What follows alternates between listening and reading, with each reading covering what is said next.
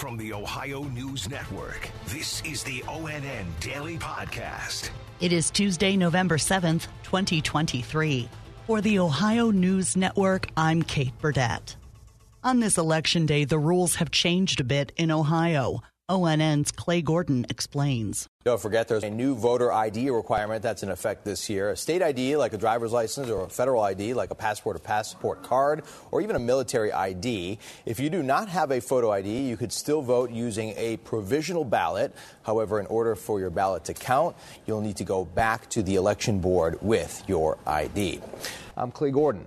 Ohio is the latest flashpoint in the nation's ongoing battle over abortion access, since the U.S. Supreme Court overturned a constitutional right to the procedure last year.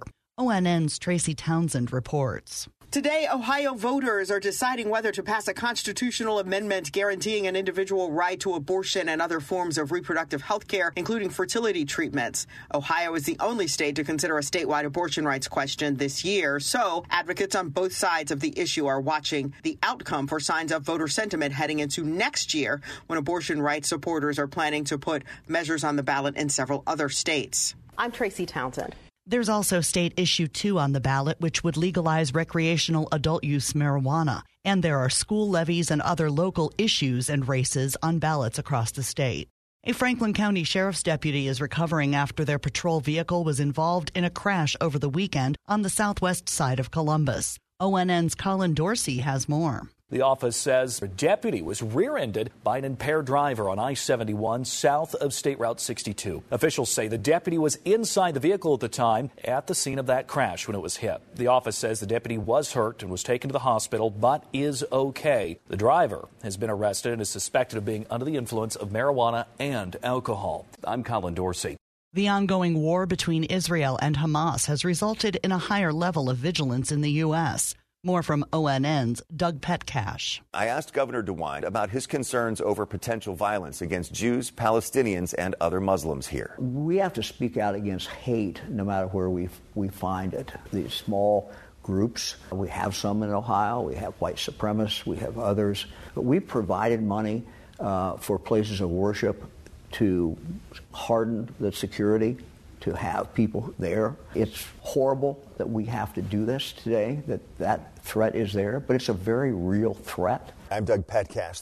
Although construction actually began a few weeks ago, a ceremonial groundbreaking was held yesterday for the new Lucas County Jail in Northwest Ohio. ONN's Dan Cummins in Toledo has the story. The facility will be a two-story structure and allow for direct supervision of inmates. The new jail will also help those inmates suffering with mental health issues. It's something Lucas County commissioners are focusing on, helping people get back on their feet after serving their time. The project has been years in the making. It'll cost over $200 million and is expected to be done by 2026 or early 2027. And I'm Dan Cummins. The Ohio State Highway Patrol is warning about car crashes involving deer this time of year. Here's ONN's Yolanda Harris in Columbus. The agency says deer car crashes increase around this time every year. 47% of deer-related crashes happen in October, November, and December. Deer are most active during dawn and dusk, so those are the most likely times for the crashes.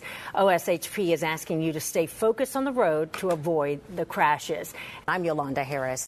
Controlled burns are taking place in Northeast Ohio. ONN's Stephanie Haney in Cleveland has more. If you see fires burning in parts of the Cuyahoga Valley National Park, those are being set on purpose by the National Park Service to improve the natural habitats. The controlled burns will happen at 3 locations in the park through November 15th. The fires will burn invasive plants, improve soil conditions, and maintain grassland bird habitats. NPS says smoke in and around the park is possible, but they'll do their best to contain it.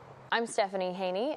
The Columbus Crew plays Game 2 in its best-of-3 playoff match with Atlanta United tonight on the road. The Crew, which won the MLS Cup in 2020, took Game 1 at home last week.